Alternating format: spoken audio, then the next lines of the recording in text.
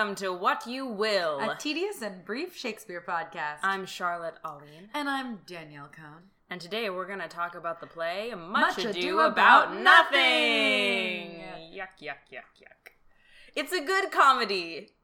It's a play about a woman who just likes to role play. Oh, yeah, this whole play is just kink-shaming Margaret. It's a play about a guy who just wants to fuck up his brother's day. It's a play about a friendly constable who can't remember words real good, but that's the only joke about him, and they just keep doing that joke over and over again. It works. It's a play about a couple of older men who like to hang out with their kids and those friends and just gossip. It's a play about a man who seems to have infinite nieces. Just so many Leonardo nieces. has nieces for days. Yeah. At one point when his brother shows up, but then the brother is not with his Beatrice's daughter. parent. Yeah. He's got brothers coming out of his ears. Freya. Our cat is... Don't know if you can She hear just our has a cat. lot of feelings about Much Ado, and so she wants to be part of it. She's just howling. Come on, Freya. So now's the part of the podcast where we give you a summary of the play, but in 3 minutes only. And now we'll start. So it's, we're in Italy, and the prince and 2 soldiers are coming back from the wars, and it's Benedick, who's like a funny guy who's like, I'm never getting married, whatever, who cares, and Claudio, who's like, me, I'm young and hot, and they're staying with this dude Leonardo, who has a mega hot daughter, Hero, and this like sassy, really smart niece, Who's Beatrice, also pretty hot. who's also Yeah. pretty hot, but like, mostly she's smart. And Claudio's like, Hero, she's so hot, I love her. And Benedick's like, Beatrice, gross, as if, whatever. And Beatrice is also like, Benedict, I hate that guy. Ew, who would ever like Benedick? And so everyone's like, oh, well, Hero should marry Claudio. That makes a lot of sense. Yeah, so they ask for her hand, they divide as a plan where the prince is like, hey, I'm a prince, so they won't turn me down. So I will go to this ball that we're going to, and I will ask for Hero's hand, and she'll say yes, and then I'll give her to you, Claudio. And he's like, great, a wonderful plan. Meanwhile, the prince's brother, Don John, comes out, and he's just like, I'm evil. I'm going to fuck up my brother's day, and I'm going to do it in a very complicated way by ruining this marriage. So he and his friend devise a plot where they're going to make it seem like Hero is cheating on Claudio to humiliate everyone and make them sad. And then they have a masked ball, because of course they do. And so the prince flirts with Hero, and Claudio instantly forgets the plan and is like, the prince is flirting with my girl. And then the prince is like, I won her hand for you, Claudio. And he's like, oh, that's good.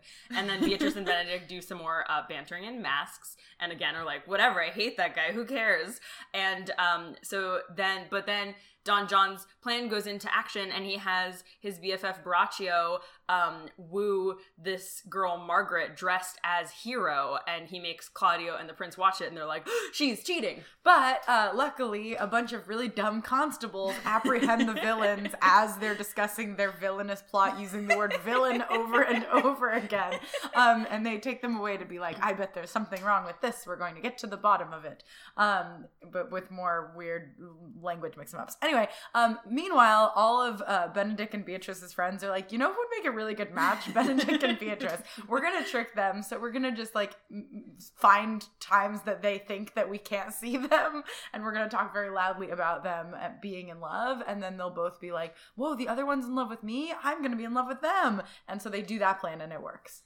Now it's the wedding. It totally works, and it's the wedding, and Claudio's like, fuck you, Hero, how dare you? And she's like, literally, what did I do to you ever? And she gets so upset that she faints, and the prince and Claudio run away, and Benedick's like, Beatrice, I love you, and she's like, such bad timing. And this friar is like, Hero, pretend to be dead, so they do that, and meanwhile, the constables catch everyone, and it all works out okay, and Claudio has to like marry a niece who turns out to be Hero in the end, then everyone gets married, and Beatrice and Benedick get married too, and it's all fine. The end. The end. So let's start with the title of this play. Yeah, that feels like the most, the startest of the stars. Like, what's on your playbill when you walk in the theater before anyone's uttered a line?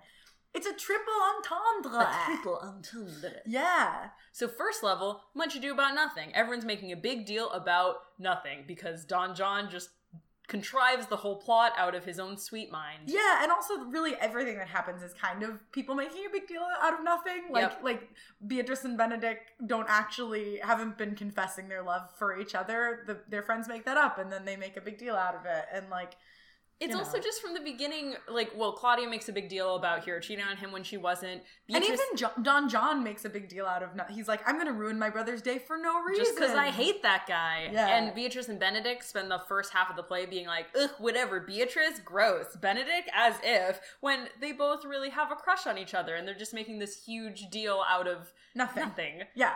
So one, it's that.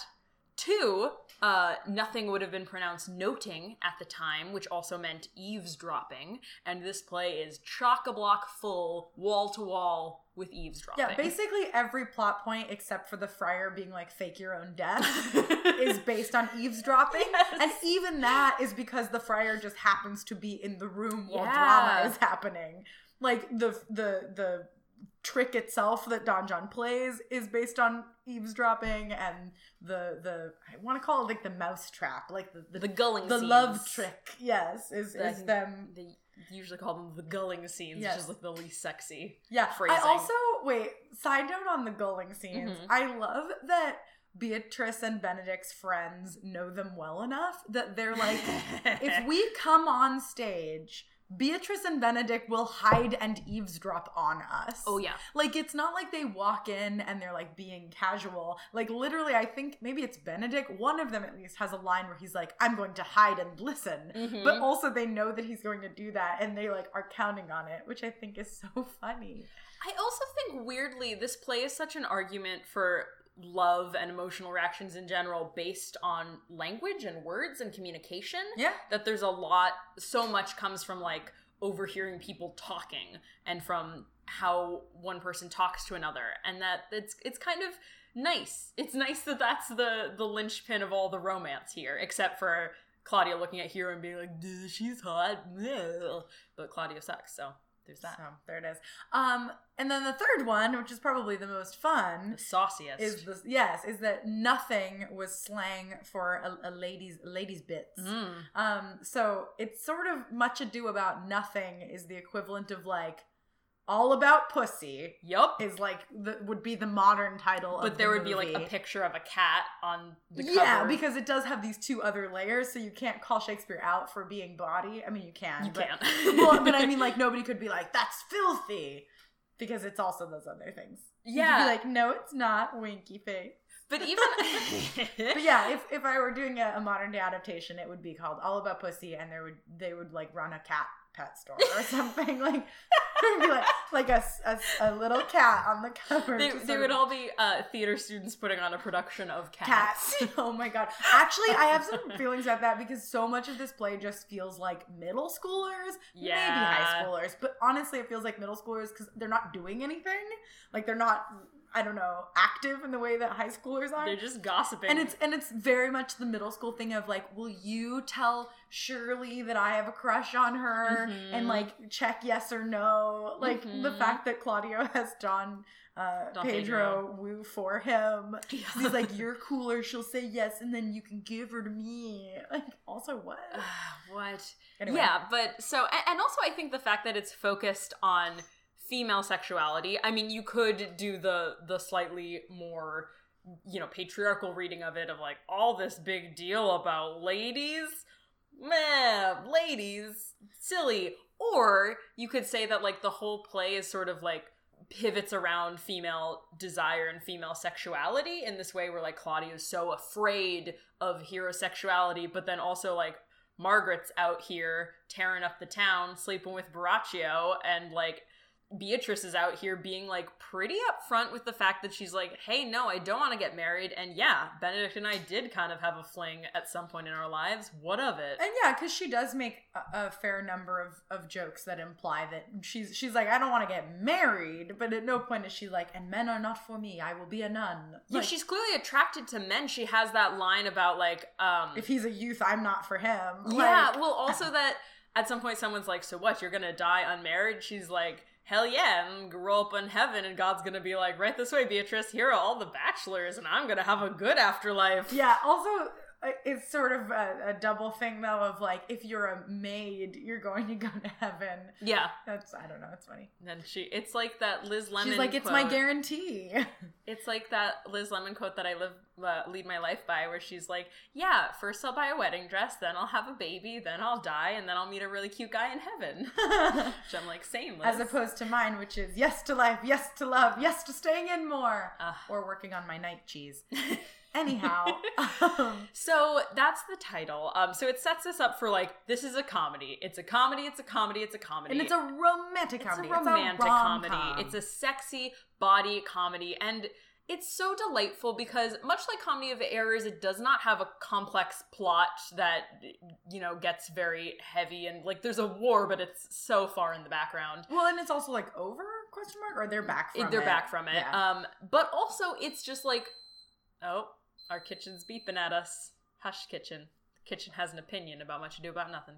But also, it's just, like, so witty, whereas Comedy of Errors is this play that's very rooted in, like, physical humor and broad comedy. This one is, like, all about this erudite wit and sparring of the minds. Yeah.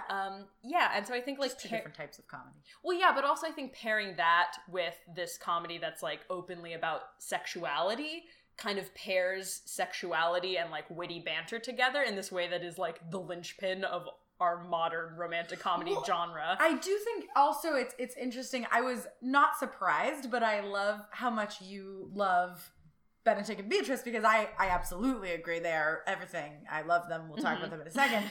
But I think that they are sort of the I think that they are prototypical of a lot of our, like, now stereotypical rom-coms where it's like they're the two people who are kind of mean to each other and they don't like each other and then somehow they end up together and it's fine. Which I think has been sort of, like, bastardized in a way. And where sometimes we still get that, which is honestly delicious and I love that. But sometimes we get, like, just one of them being mean in rom-coms today. And a lot of times it's the dude where it's like a mean guy and a girl who teaches him how to love by being sweet, which is like, whatever. You can keep your rom-coms, it's fine. But I think there's something very satisfying about this first one, where they're on equal footing and that's what's sexy about them. Yeah. And they're also not like mean to each other in a way that feels truly hurtful because they're so evenly matched and because they're being so witty that it's more like a contest and it never feels like they're really putting each other down in a way that's out of line. Yes, and I think so many of these proto rom-com couples, Beatrice and Benedict, hundreds of years later, Darcy and Lizzie from Pride and Prejudice. I mean, Benedict is way more of like a trash man funny guy than Darcy is, because Darcy's just like a socially awkward bachelor. But it's this idea of like this couple who are very evenly matched in terms of their intelligence, and they get off on the wrong foot, and then we watch over the course of this story of them coming to realize that their passionate feelings for each other are in fact rooted in romance. And I feel like, like you just said, so many of the versions of this rom-com have come to us over the centuries. It's become this weird, like, this man is a big grumpus and he's really mean, and it's almost like Benedick and Hero, when it's like the girl is like quirky and sweet and gonna teach him how to live life, and like no one wants to see Benedick and Hero make out. Gross. No, you want to see Benedick and Beatrice. Benetrick? I definitely just said Benetrick. Does his name mean good dick? Technically, Benna is good and Dick is Dick. So he's that good dick. Oh boy. We're both, unlike Beatrice, we're both going to hell. But yeah, so I do love that sort of the best version of that rom-com couple. Well, and the other thing that I love about them, speaking of rom-coms, and similarly, a lot of Pride and Prejudice, I think that Shakespeare probably based it on Pride and Prejudice, honestly. On Pride and Prejudice and on that upcoming Rebel Wilson film where she knows she's in a rom-com. And everyone's just like, yeah, this is who we are, I guess. Yep. But I like that one of the lessons that Benedick and Beatrice both have to learn, and particularly Beatrice, is to get over their own pride. Yeah. Because I do think that from the beginning, they both clearly have a preoccupation with one another, yes, whether or not they're aware that it's romantic. And that they are lucky that they have friends looking out for them enough to know them well enough to trick them by insinuating that the other likes them, because that takes that like scary moment away. But they still have the moment at the wedding where he's like, what's the line? I love no one so well as you. Is that not strange? Yeah. I just fucked it up, but it's something like that. And I do think that no matter how certain you are that the other person likes you, that moment is still scary. And I love that it's scary. And I don't think that this is what it has to be. But the fact that one of the first things Beatrice does, other than like triple talking around herself because she's not like, yeah, me too. She's like, I'm not. I confess nothing. Yeah. But same, is that also she then gives him this like weirdly difficult task to prove himself. Like, she's not immediately like, great, he's in love with me. She's like, if you're in love with me, you have to go beat your friend up. And to kill him. She's like, and to be fair, I think she genuinely is super angry and wants Claudio to be dead because he just fucked with her cousin. But I also think that there is a deeper emotional layer of one, like, if you love me, you gotta prove it. Yeah. And also maybe this is the most rich interpretation, but I think sometimes when we're scared that someone's going to hurt us or reject us, and especially if they have this history, that maybe there's a room for when you give people impossible tasks. Yeah. So that you know they'll fail you. Yeah. And he doesn't. He doesn't fail her. Well, also, they don't need to kill Claudio because then the plot shows up and is like, oh, it's all fine now. But then I love, even that after the plot, like, resolves, and Beatrice and Benedick are together at the, wedding take 2, all their friends are like, so you guys are in love now? And both of them are like, no, gross. And then all their friends are like, guys, come on. We just did a whole play. We all know. And I think... in the Kenneth Branagh version, he has them kiss during their first confession of love scene, and I think you gotta put it off until the end, because you gotta ride out that sexual tension. Well, and also because he literally says, like, something like, I'm gonna stop your mouth, and it says in the stage directions, like, while kissing her. Yeah. And so I do think that there's something about, like, Shakespeare was very clear. Like, there are not a lot of kisses that are written into the stage directions. But that one is there, and I think because it's got that kind of weight, both in the language and in the moment, the more you put it off, the more. Yeah, but like you just said, they're both really afraid of being vulnerable. Yeah, they're both used to being the clown and to being funny and to being smart and to the idea that, like... And it's also, like, really lovely that, Hero and Claudio, in another version of this play where it's maybe even a tragedy, Hero and Claudio are our heroes, but in this version, Beatrice and Benedick are our heroes, and both of them are, like, the funny best friend. Yeah! I mean, they get to take center stage in a big way in this play, and, like, from the get-go, both of them are like, where's Benedick? Ugh, I hate him. I hope he doesn't come. Whatever. Who cares? But both of them have this, like, very small, like, they front a lot saying, like, I'm never getting married, who cares? But, like, Benedick storms out in one scene and is like, I would never marry Beatrice. And everyone's like, no one was talking about you marrying Beatrice. And even in the scene, like, right before the gulling scene, he, like, has this weird monologue where he's like, marriage? Psh, what's that? And then as soon as it's done, he's like, well, I never really thought about marriage, but I guess. Yeah, but it feels like a lot of that is just sort of the walls that people put up where they're like, I'm the funny one, I make jokes, it doesn't matter, I don't even want love, because then you're not disappointed when it doesn't work out. I have no personal empathy for the plight of the funny person who's proud. Yeah, and it's almost like they don't, like, yeah, I mean, I think Beatrice does have, well, both of them front a lot as though they have a lot of self-esteem, but then I think when you get them alone in these moments, when Benedick reacts to his gulling scene, it's all in prose, and he's got this moment of like, love? Oh my god, okay. And then every time we see him alone after that, he's this sort of lovely, vulnerable, like... And he's like, I'm trying to write a poem. I'm really bad at writing really poems. Bad. Which I also think is cute that then his like, I'm in love is not in verse because he's bad at writing poems. Yeah, and it's just like so much more honest than whenever Claudio... whether he's yelling at Hero or praising her, he goes into this very highfalutin verse where he's comparing her to Greek goddesses. Which is particularly interesting because this play has so little verse in it. Like, really, everybody's on the same plane. They're all just rich people who talk in prose, which is unusual. Usually higher born and people who are in love are more versy, but not here. And then when Beatrice has her going scene, she immediately goes into verse and talks about how she's going to put aside her pride. And I think it's like weirdly shows how together they're both so opposed but a perfect match. That yin yang. Yeah, they're yin and yang.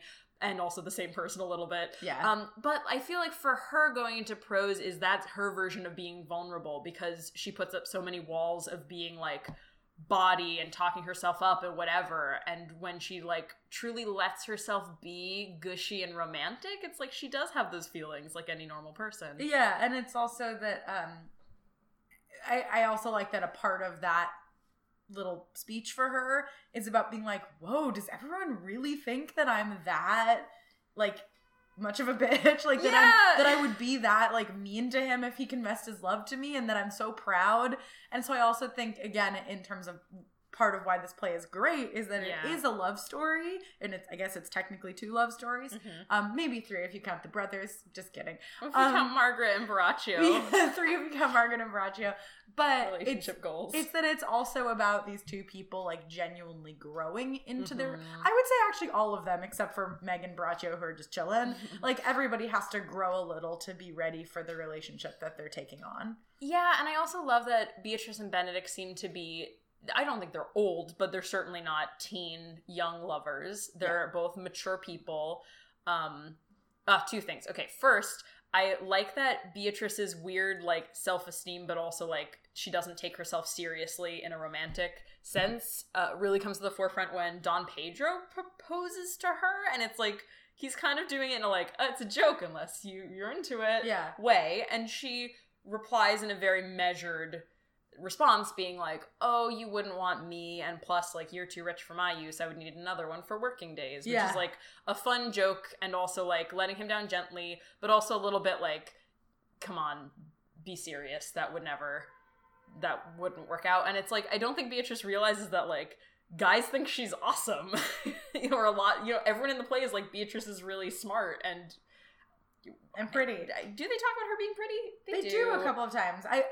I noticed it just because I don't think of that as generally being part of the play, as I think of them as like Claudio and Hero are like the slightly less personality couple that's all about being pretty, and she and Benedick are the really fun witty couple that's not about that. But like they do mention like, they're pretty, both of them. And then my second point, I have forgotten. Great, which I actually wanted to chat about the placement of when Shakespeare wrote this play. Yeah. Because it was between Henry IV Part 2 and Henry V, right? What do you think about that? Well, one, he's like clearly kind of at his peak of writing. Like he's really, the gears are turning at this point. We've gotten past all of these early plays that are kind of trial runs. We see in Much Ado a lot of character archetypes just like way more fleshed out. Yeah. Like Beatrice has a few vibes of Kate, but is her own person and not as mean. I also really liked that even the bros like felt like different people, and they wrote us a scene at the beginning to be like, this is why they're friends. Where I was like, oh, okay. And even throwing us the bone of like, Claudio had seen Hero once, so that it's not just like he saw her across the room. We'll get to that later. Yeah. But just things that it feels like he addresses with like deftly without even meaning to or caring. But then also it's weird that this play is like, they come back from the wars, so it's almost like a break from serious life, and we get to break into this like fun rom-com for a minute. And it's also really fun after, especially coming right after Henry IV Part 1 and 2, which has some female characters, kind of. Lady Percy's pretty badass. Yeah. But a lot of it, like the chief relationship is Falstaff and Hal. Yeah, they're fathers and sons. Yeah, and to then go into a play where it's like the ladies' turn. The ladies being witty and smart and holding their own against princes. It's really lovely. Refreshing. And feels like. Yeah. Also, it's interesting to me, or just like makes me giggle a little bit, because to me, Henry IV Part 2 and especially Henry V are so much plays about like a young man learning how to be a good leader and what it means to be a prince and what it means to be a king. And so I think it's also a little funny that in this play, the prince does fuck all. Like, he does nothing. Like, he sort of asked some girl to marry his friend. Like, he doesn't rule. He doesn't lead. He has no thoughts about, like, responsibility or anything. So it does feel like a breath of fresh air, but it is funny that it's still set in this, like, higher born world, but without any of the, like, angst or big questions that those other plays ask, which is also good because we don't need them, because the other plays are asking them and this one asks a different set of questions. I also think it's fun that the Henriette is such a coming of age story, and this one is really not. Like, I think we didn't talk a lot about this, but Beatrice implies that she and Benedict had some kind of relationship prior. I mean, we know that she knows him, because her first line is like, is that asshole with you? And they're like, who is that? What are you talking about? Because she calls him Signor Montanto or something. Yeah, which something about a rapier. It's a joke where, like, he's a prick. Yeah. Like, is like Captain Dickhead with you? And they're like, who's that? And she's like, Benedick, of course. And someone's like, oh, she hates Benedick. And she's like, oh, how many has he killed in the battle? Because I promised to eat all he killed. And they're like, what the who are you? What is happening? But, like, and then later on... also pause, because I promised to eat every man he killed is so fucking funny. Because she knows that he hasn't killed anyone. Yeah. So funny. They're so good. And then that also implies they have history, because she couldn't have promised that before the war if they didn't know each other. And she has that line which you brought to my attention about the he gave me his heart and I gave him a double heart, but then he lost it. And she has this very, very vague line about, like, he lent me his heart once and I gave him back a double heart, which could either mean a false heart, like she betrayed him or cheated on him, or that she gave him, like, twice as much of her heart as he did of his. And then he won it from her, but with false dice. They had some weird moment thing. In the woods. Either they hooked up and then he had to leave, or they fought, or whatever. But I like if you richly interpret it, the implication can be that, like, they were younger and so caught up in their own pride and their own like, putting up walls of, like, whatever, I'm the funny one, who cares, that they were unable to have a relationship before, and now that they're a little more mature and a little more worldly, they can sort of meet each other. And that their friends are tricking them. And that their friends have tricked them. They can sort of meet each other where they are. And so it's just nice because in the middle of this series of plays that's about, like, the classic young man coming of age, and, like, he wins the war and gets the girl and blah blah blah, and, like, you know, there's more nuance to it than that, and he deals with his father figures. To have this story where it's like, I don't know, I feel like reading it, I read Benedict and Beatrice as, like, 30-somethings. Me too.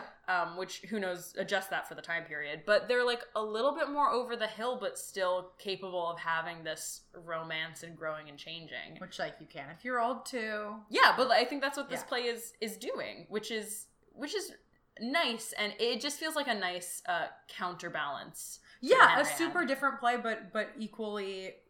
I mean, sort of like Beatrice and Benedick themselves, equally well matched in what it's doing.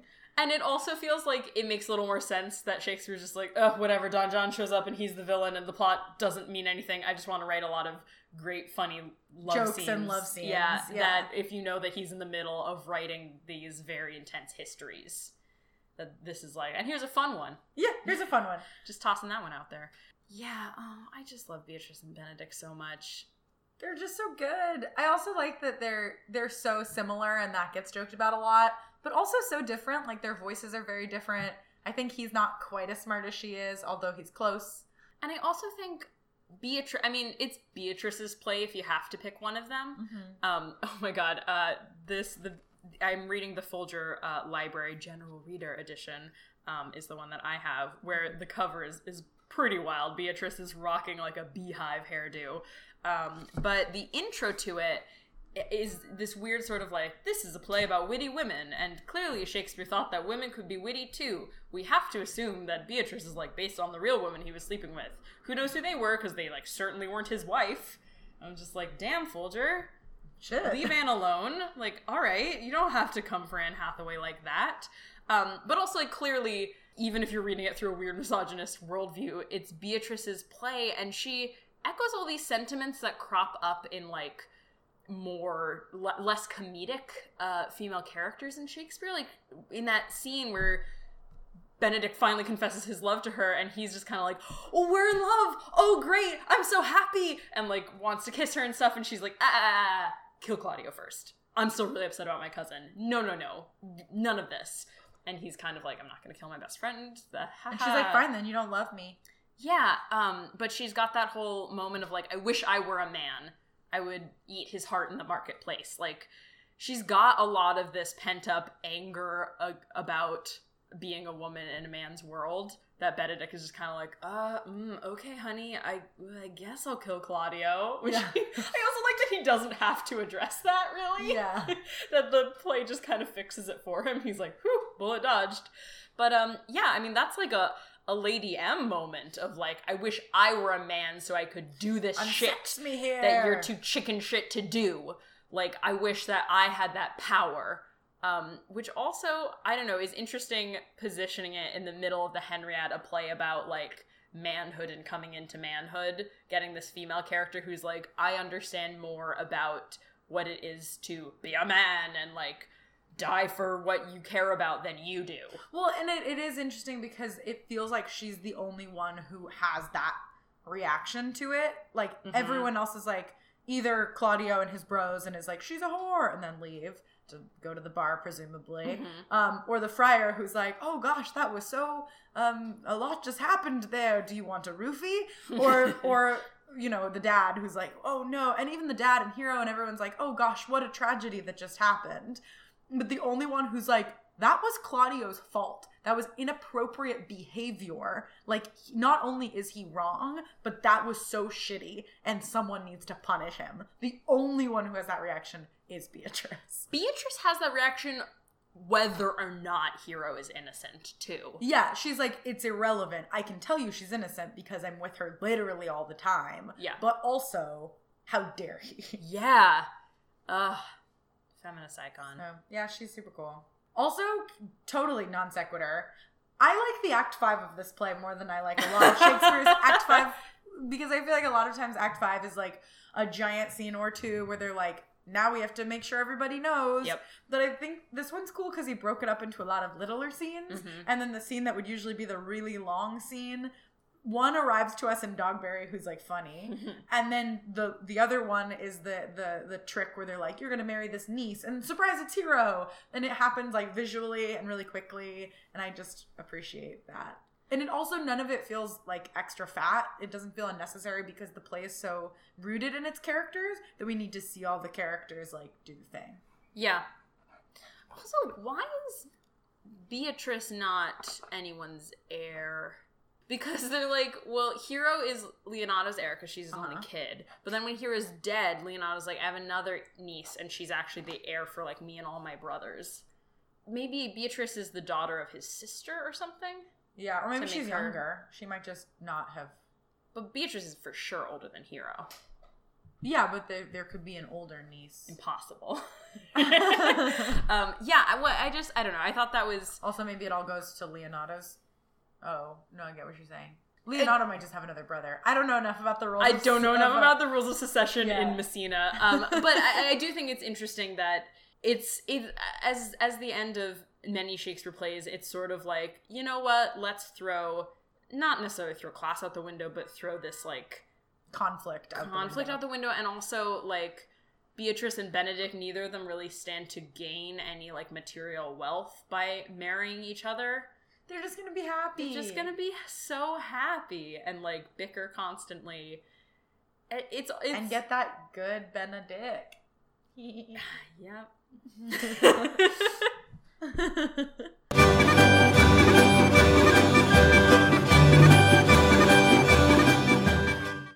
What else? It's so funny because I feel like this play is so wonderful. It's so lovely. That there's, like, not as much funny to, like, jab at.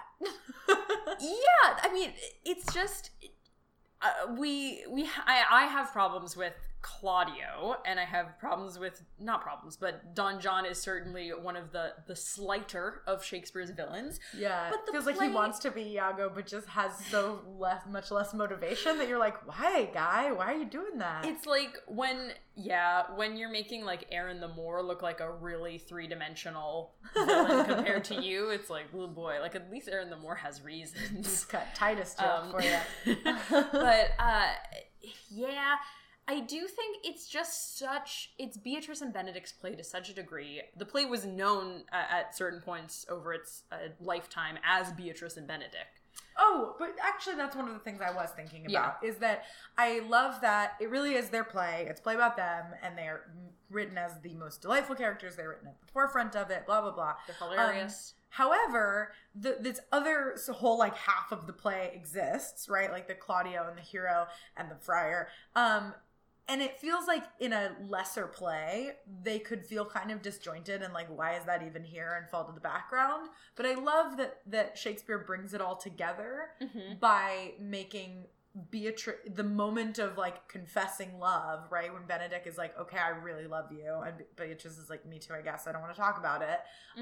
That she's like, you have to kill Claudio. And I think it's a really interesting way of like tying it all together.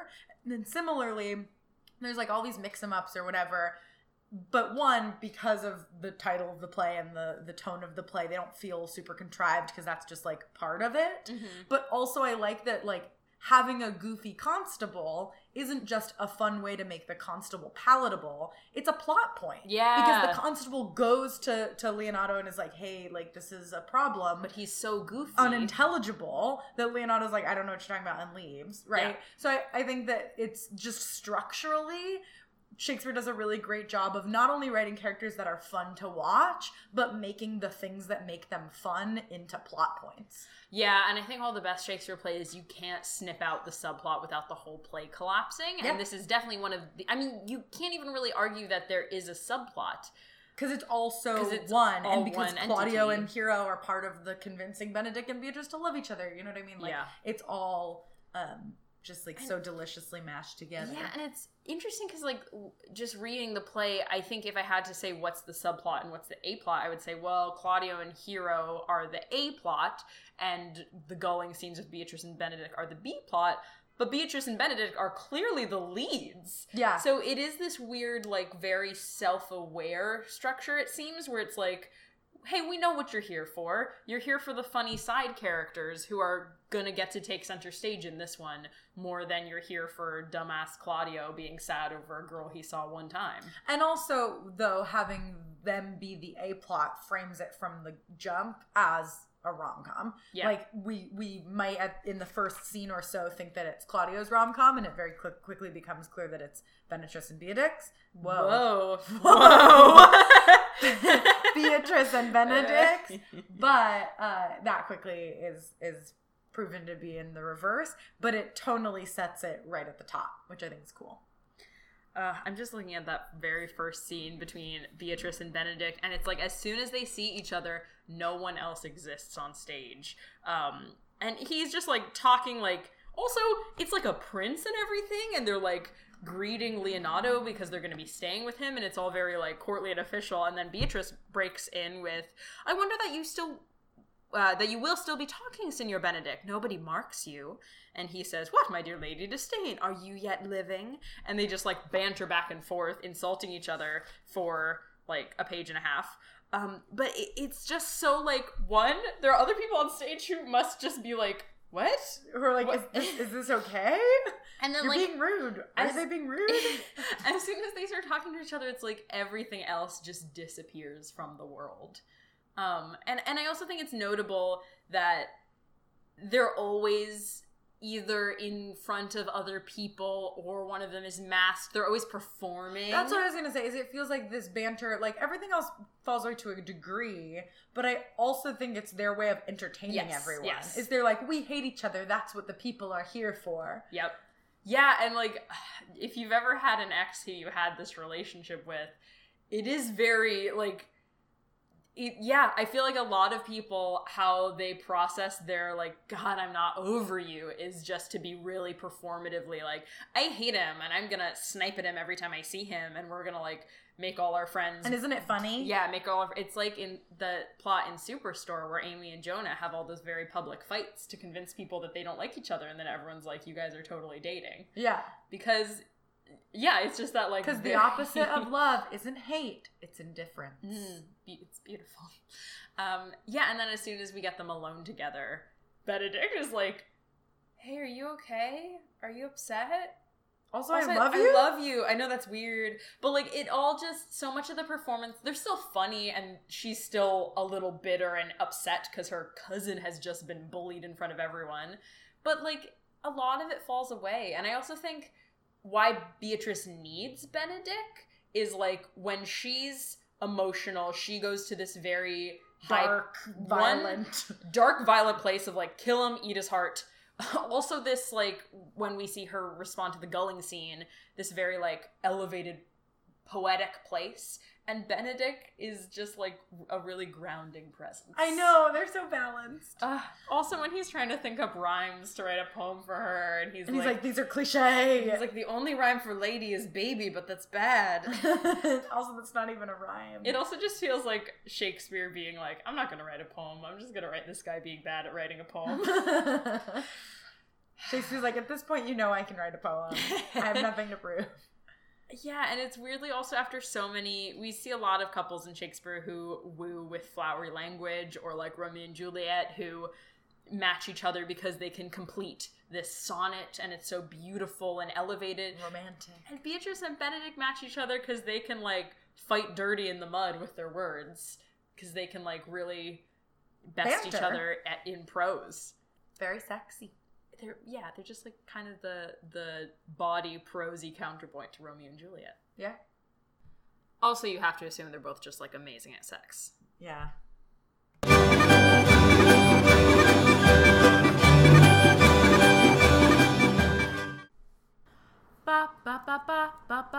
And now, Goodreads reviews.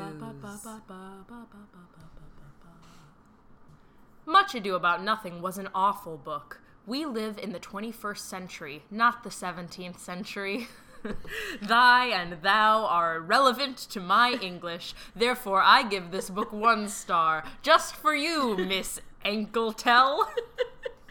God, I hate this place so much. Full of misunderstandings, bratty characters, and a nasty message. This is nothing compared to Macbeth or The Merchant of Venice, but rather on the lines of The Taming of the Shrew. Bear in mind, however, I read this in the early hours of the morning, 12 to 5 a.m. Would not recommend. 5 stars, 1.5, purely because it's Shakespeare. Ages, I don't know, 11 or over if they're dirty enough in the mind to get the double meanings. Happy face. This book was incredibly hard to understand as far as language. The plot, however, was very basic and predictable. I would not recommend this book to any of my friends. I'm definitely a better friend by not recommending this book to them. They will thank me later. I did not like this book much. It felt like it was made for another time, which it was, and and I could not for lack of trying, relate the characters' situations. I thought the characters were too quick to decide they were in love with their counterparts, and that it was just not just some passing infatuation. Still, I have to credit to Mr. Shakespeare. He managed to actually make it a bit amusing and usually used Beatrice and Benedick as the conduit for his humor, usually through their quick wit and almost animus banter. And their names start with a B. Shoot me now, because Shakespeare cannot write. Cool, but much confused. Frick this book, actually. Shakespeare, WTH were you thinking? Wait, that's probably too harsh. I had to scrub my brain after reading this. Yuck. Typical Shakespeare. He creates an entertaining play about adults playing tricks on one another, but he always has to go too far and ruin it by adding the element of death, usually suicide. God. Finally, That play, no offense, was pretty damn horrible. Like, seriously, everyone had a seriously stupid brain, especially Claudio. Seriously, he falls for, like, everything. He even fell for that thing Don John said during the dance where Don Pedro woos Hero, and what Don John said was so unconvincing and weak. How could Claudio possibly fall for that? Also, I don't understand why Hero would ever still love Claudio, even though he ruined her entire life and reputation. It's so strange. The title is very fitting, as it is a very long play about nothing. The title is very fitting, as it is a very long play about nothing. They just said it twice. Imagine a book to be a fine cake. In a cake, we have multiple ingredients that ultimately compose a delicious food. We can represent those ingredients as components of a story. Okay? Flour is a good setting and story structure. Eggs are likable characters. Sugar is interesting relationships between characters, and so on. Well, this book is like dumping 3 pounds of sugar on a plate and calling it cake. When I read this book, I nearly asphyxiated on character involvement. It was like someone blended up 18 chick flicks and crammed them all into one book. I still have whiplash from trying to follow all of it. I would not recommend this book unless you were looking to kill somebody. Genre is play. I did not like this book very much. There was a lot of conflict between characters. Whenever Beatrice and Benedick get into a fight, they get very witty. Most of the time, I can't understand what they are talking about because it is in Old English, like yea, hither, and so on. Does no one check for Hero's pulse? Step 1, people. Ba ba ba ba ba ba ba. This has been Goodreads Reviews.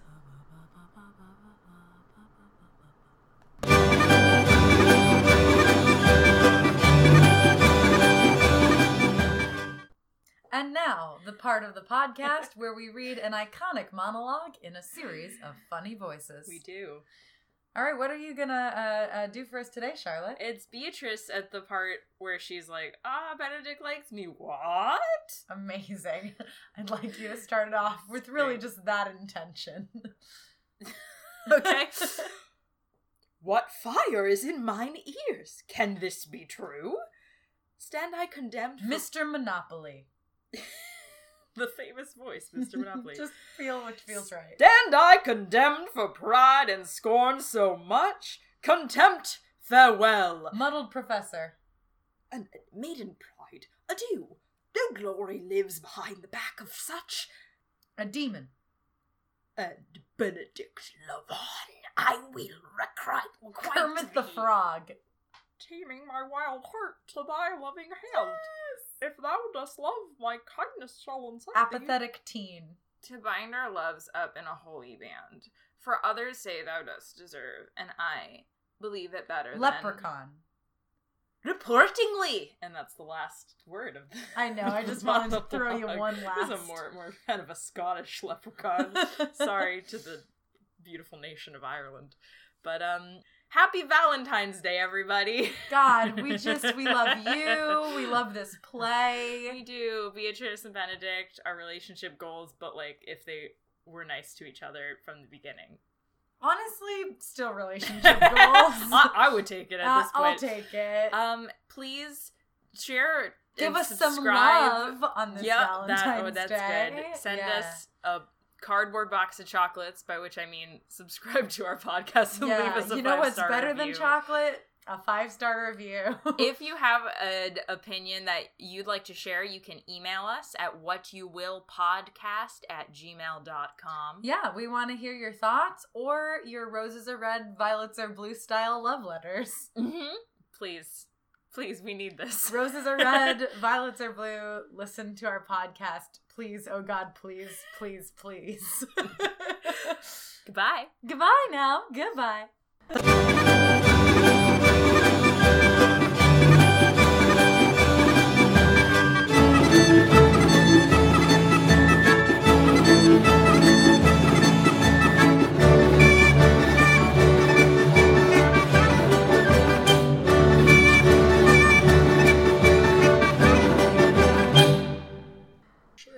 Beatrice. I just feel our cat's name is Freya.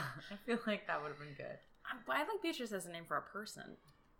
I don't love the sound of the name Beatrice, but I like this character Beatrice, and that has made me like the name more. I really like the name Beatrice. I think something about bee names I'm not the biggest fan of in general. Freya, are you gonna scream for this whole podcast? She's saying, you should have named me Beatrice. She's not saying that. Oh my god.